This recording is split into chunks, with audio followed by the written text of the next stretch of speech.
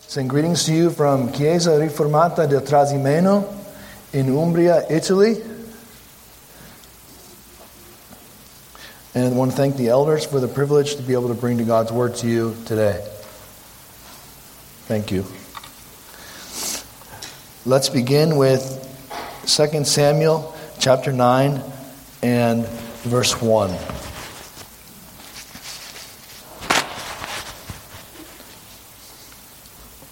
This is God's word. And David said, "Is there anyone still left of the house of Saul, that I may show him kindness for Jonathan's sake?" Now there was a servant of the house of Saul whose name was Ziba, and they called him to David. And the king said to him, "Are you Ziba?" And he said, "I am your servant." And the king said, "Is there not still someone of the house of Saul, that I may show the kindness of God to him?" Ziba said to the king, "There is still a son of Jonathan. He is crippled in his feet." And the king said to him, "Where is he?" And Ziba said to the king, "He is in the house of Machir, the son of Ammiel, at Lodebar." Then King David sent and brought him from the house of Machir, son of Ammiel, at Lodebar. And Mephibosheth, the son of Jonathan, son of Saul, came to David and fell on his face and paid homage. And David said, "Mephibosheth." And he answered, "Behold, I am your servant." And David said to him, "Do not fear, for I will show you kindness for the sake of your father Jonathan. And I will restore to you all the land of Saul your father, and you shall eat at my table always." And he paid homage and said, "What is your servant? And how that you should show regard for a dead dog such as I am?" Then the king called Ziba, Saul's servant, and said to him, "All that belonged to Saul and to all his house I have given to your master's grandson. And you and your sons and your servants shall till the land for him, and shall bring in the produce. And your master's grandson shall have bread to eat. But Mephibosheth, your master's grandson, shall always eat at my table." Now Ziba had 15 sons and 20 servants. Then Ziba said to the king, "According to all my lord the king commands his servant, so will your servant do." So Mephibosheth ate at David's table like one of the king's sons. And Mephibosheth had a young son whose name was Micah. And all who lived in Ziba's house became Mephibosheth's servants. So Mephibosheth lived in Jerusalem, for he ate always at the king's table. Now he was lame in both his feet. Thus ends the reading of God's holy word. Let's pray. Our God and our Father, we thank you for your word. We acknowledge that our minds are slow and weak, and we acknowledge that we desperately need the work of the Holy Spirit. Open our eyes that we would behold wondrous things from your word. Grant us grace that we may put your word into practice in our lives. To you be the glory, now and forever. We pray this for Christ's sake. Amen.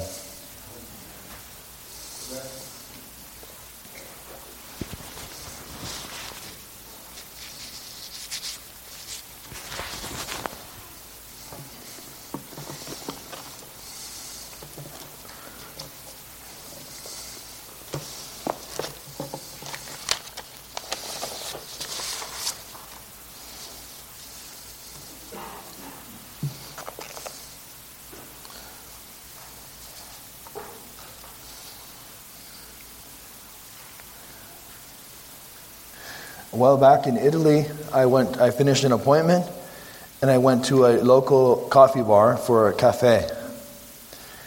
And I was seeing that there was not the usual program on. Instead, there was the royal wedding. It was a royal wedding, so this is a number of years back. And obviously, I saw that the two people were in love, but also that the matrimony, that although they were in love, it was put together in terms of legal terms of a commitment one to the other with their vows and with the purpose of marriage. So it was not just a feeling of love, but it was a covenant where one was committed to the other in holy matrimony. Now, many of you are also married and have the same commitment and love. You love one another, but you married one another with a covenant, with promises, one toward the other, for life.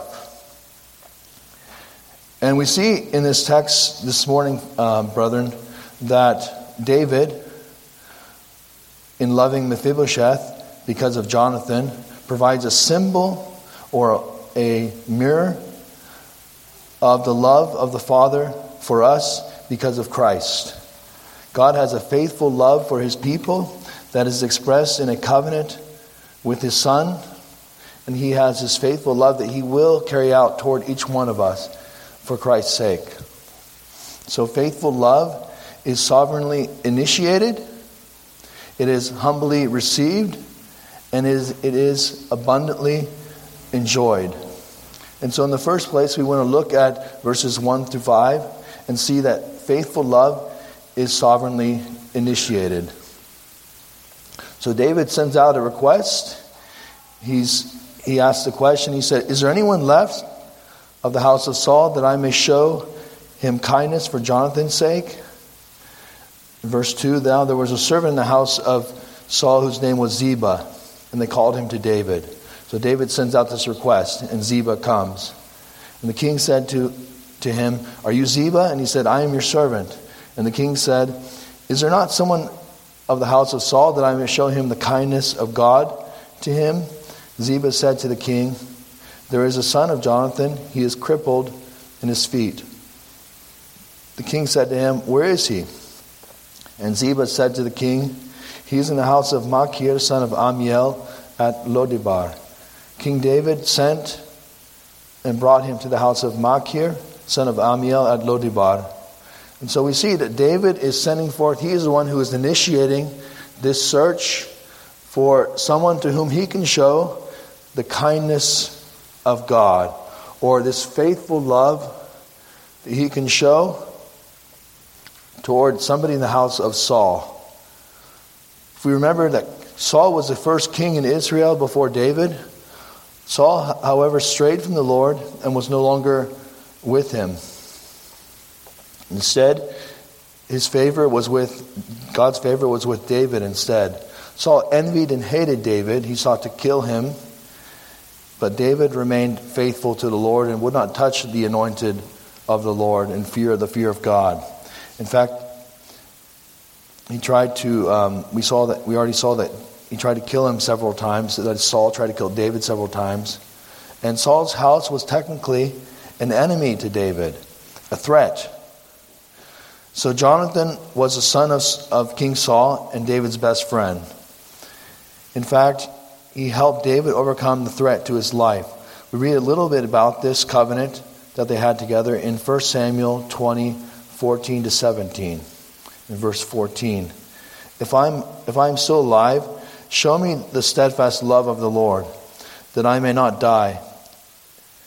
And do not cut off your steadfast love from my house forever, when the Lord cuts off every one of the enemies of David from the face of the earth.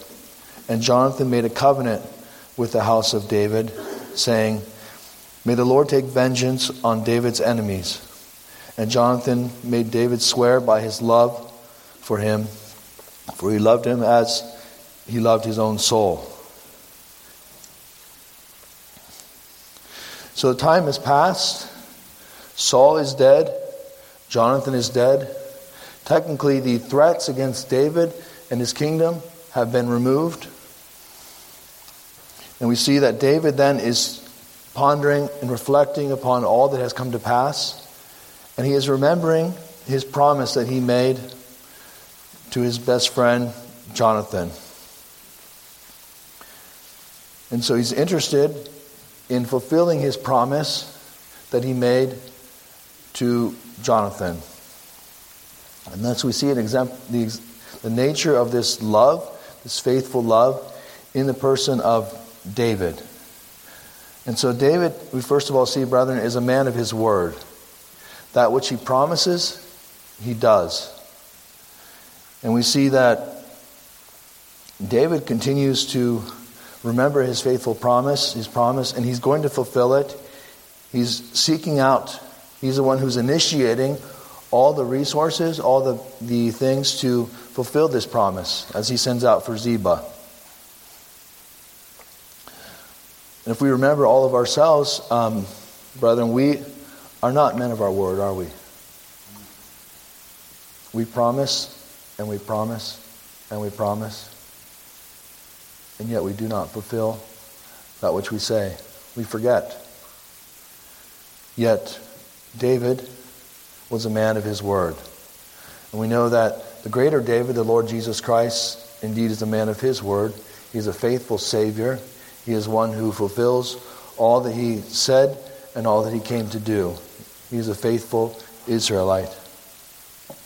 So Mephibosheth is searched out, and the king said to him, to Ziba, he said, "Where is he?" And he told him where he is, in the house of Machir. And then so David sought out for him. And we note something very important here in the text. I don't know if you noticed it, but in verse 3 and then in verse 13, 2 times is mentioned the fact that Mephibosheth is a man with crooked feet. Okay, so he's not the type of guy that you're going to search out. He's going to be your example, your top model, you could say. He has his defects. And so the Holy Spirit is underlining for us these defects in Mephibosheth. He's a man, you would think maybe a man who's worthy of the blessing of the king and the love of the king, is one who is valiant, who is muscular, who is tall, like Saul. But no, instead you have one who is disfigured, one who is not seeming to be worthy of the blessing of the king. But David made a promise. And so David here is fulfilling that promise, and the Holy Spirit underlines for us, has done so, telling us about Mephibosheth. He is, in a sense, a man without strength, a man who is disfigured, a man who is on the outside. And brethren, how much more, when we consider this, do we see ourselves in the person of Mephibosheth? Are we not those who are spiritually deformed? Are we not those who are on the outside? Can we really lift ourselves up as the ultimate example? Or do we see our own defects very easily? Do we understand that we are all spiritual Mephibosheths? We are all those who do not deserve even the least of God's mercies. In fact, we have earned the contrary. So we see here in Mephibosheth a picture even of ourselves. One who is without force, one who is without hope. In fact, we think a little bit further, Mephibosheth deserved to die. He was in the house of Saul, the enemy of David. Would you let your enemy into your tent? Would you let him into your home, into your table? But yet David had promised to love Jonathan and his house. And so David here is fulfilling that promise. And he seeks to bless. He seeks to love Mephibosheth, although Mephibosheth is not worthy of the least of David's mercies. And is this not a picture of how God searches us out, brethren? We are dead in our trespasses and sins. We are unworthy of the least of God's mercies. We do not deserve His love. And yet God, in His great love, He so loved the world that He gave His only begotten Son, that whoever believes in Him should not perish, but have life everlasting. And this is a picture for us of what God has done for us in the gospel in Jesus Christ. God has searched us out while we were dead, while we were erring, while we were going our own way, like we were like sheep that went astray.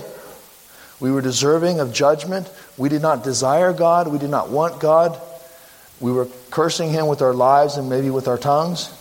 And yet God sought us out. He sent the Holy Spirit to work in our lives. He searched us out in the mire, in the dirt of this life, and He gave us life. And He revived us. He made us alive in Christ.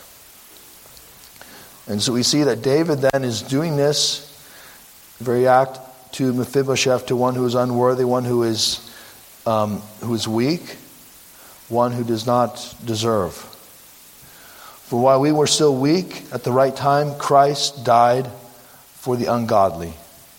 And you were dead in the trespasses and sins in which you once walked, following the course of this world, following the prince of the power of the air, the spirit that is now at work in the sons of disobedience. For in this is love, not that we love God, but that He loved us and gave His Son to be a propitiation for our sins. And so, dear brethren, if God has loved us in this way, we also ought to love one another. And so we see here David loves Mephibosheth. And there is no reason that he should do so apart from his promise that he made. And yet he seeks to love him, to bless him. He seeks him out. He initiates this love. Just as God initiates His love toward us. We did not first reach out to God. God first sought us out through various providences, by the work of His Spirit and through His Word.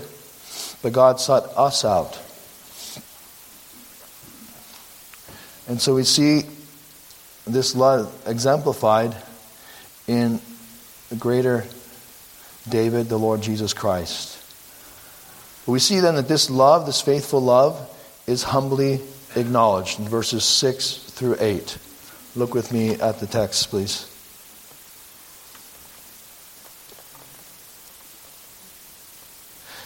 And Mephibosheth, the son of Jonathan, the son of Saul, came to David and fell on his face and paid homage. And David said, Mephibosheth. And he answered, Behold, I am your servant. And David said to him, Do not fear, for I will show you kindness for the sake of your father Jonathan, and I will restore to you all the land of Saul your father, and you shall eat at my table always. And he paid homage and said, What is your servant, that you should show regard for a dead dog such as I am? And so we see that Mephibosheth comes and he acknowledges David's request to come. But there is a humility in acknowledging this love. And we see that that Mephibosheth shows this in his posture and in his language. Just as we, brethren, acknowledge God's love, we ask the question, why should God even care about a sinner, a bumbling sinner such as I am? Why should He even care?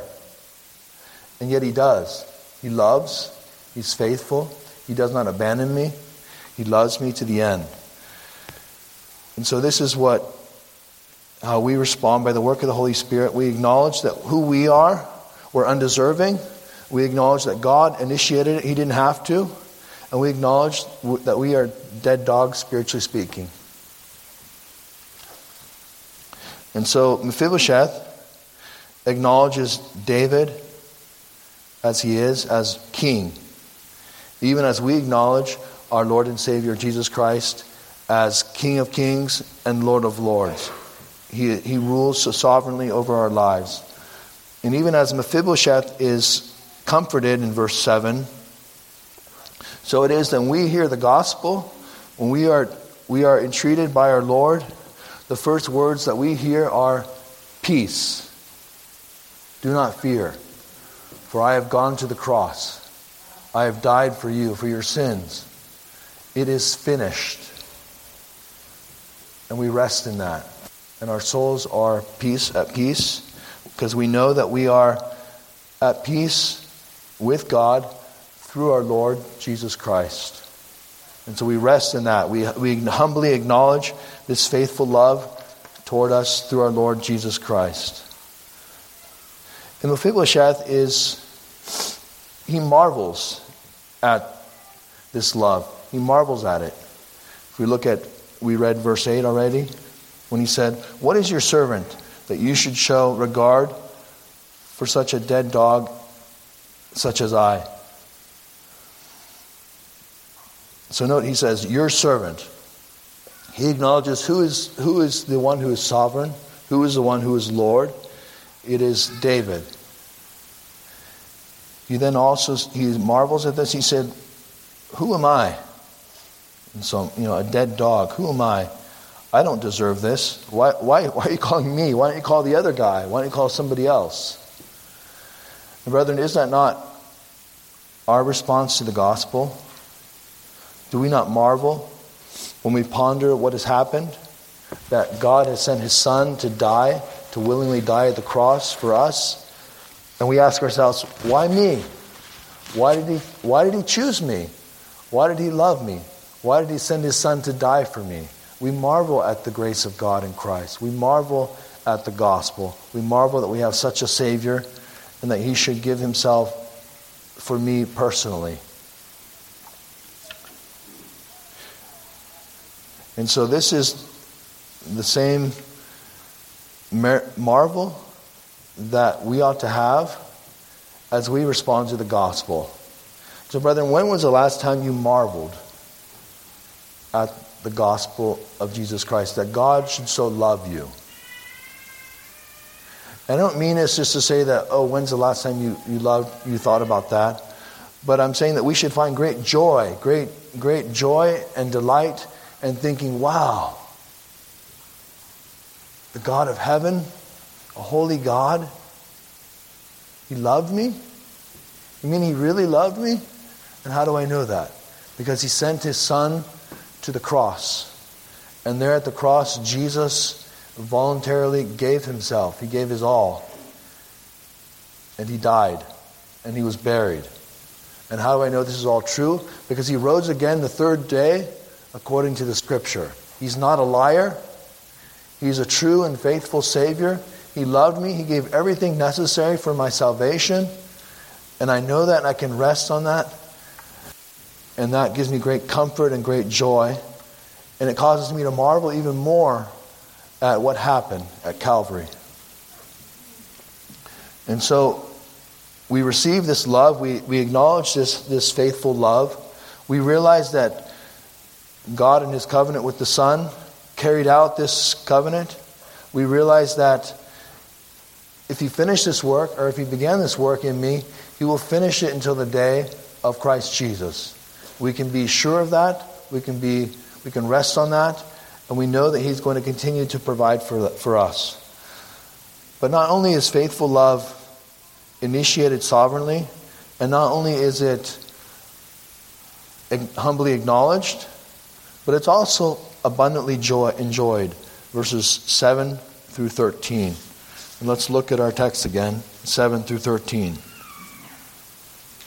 And David said to him, "Do not fear, for I will show you kindness for the sake of your father Jonathan, and I will restore to you all the land of Saul your father, and you shall eat at my table always."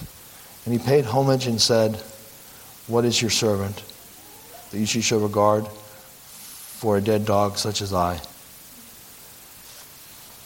And so we see here, not only is it acknowledged, but it's abundantly enjoyed. And here in abundantly enjoyed, we see 4 things particularly. We see there is restoration, verse 7.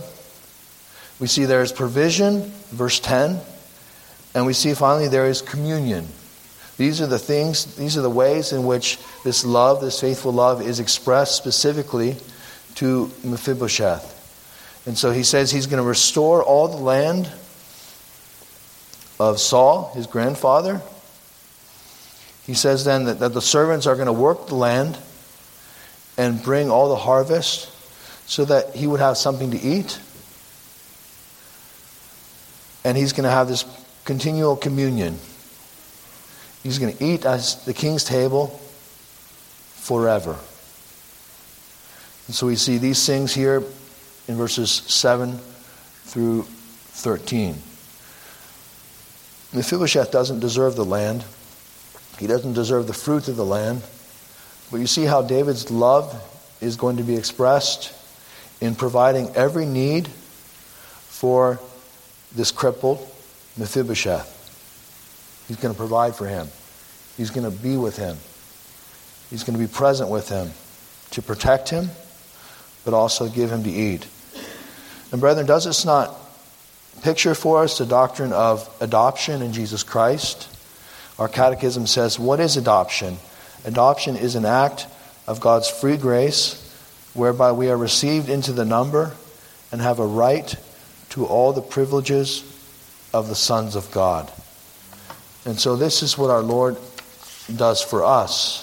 This is pictured here in the relationship of David with Mephibosheth. And we know from Romans 8:17 that the Spirit himself bears witness with our spirit that we are children of God. And if children, then heirs, heirs of God and joint heirs with Christ, if indeed we suffer with him, that we may also be glorified together.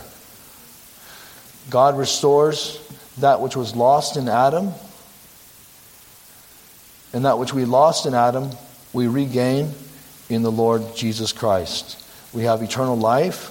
We have purpose in life. We have reconciliation with God. God provides for our spiritual and physical needs here and for eternity. God himself is with us, and we are with him forever. We have sweet communion forever. We are at his table forever, and we are in Christ and with one another forever and ever. We have an eternal banquet to look forward to with our Lord and with one another. And so now we have food, protection, we have fellowship. We have pictured for us wonderfully in the Lord's Supper, this fellowship. We have the preaching of God's Word. We have the various means of grace. We have direct access to the Father. We're able to study his Word. We're in a country where we can freely worship God.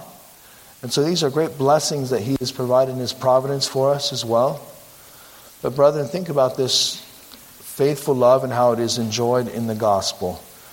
We have eternal life now, and we have it forevermore. God's Spirit is dwelling within us. We have his Word. And though we might have doubts in our various providences of our life, we know that this faithful love is forever and ever. It does not fail. It will not end. Even as God is eternal and unchangeable in his being, even so in his great love, he will not change. He will not change his mind. He will not change his covenant. He will love us faithfully in Jesus Christ to the end and forevermore. Amen. Brethren, let us take a moment to meditate on these things. And I want to give one word of exhortation. Think, in time of meditation here, think of how you are going to be an imitator of God as a dear child, and how you are going to imitate this sovereign love. To whom can you show the love of God for Christ's sake? Maybe it's a neighbor, maybe it's a brother or sister. And so determine today that for Christ's sake, you are going to show the love of God to somebody, and that you are going to do so in a tangible way by God's grace. Let us meditate.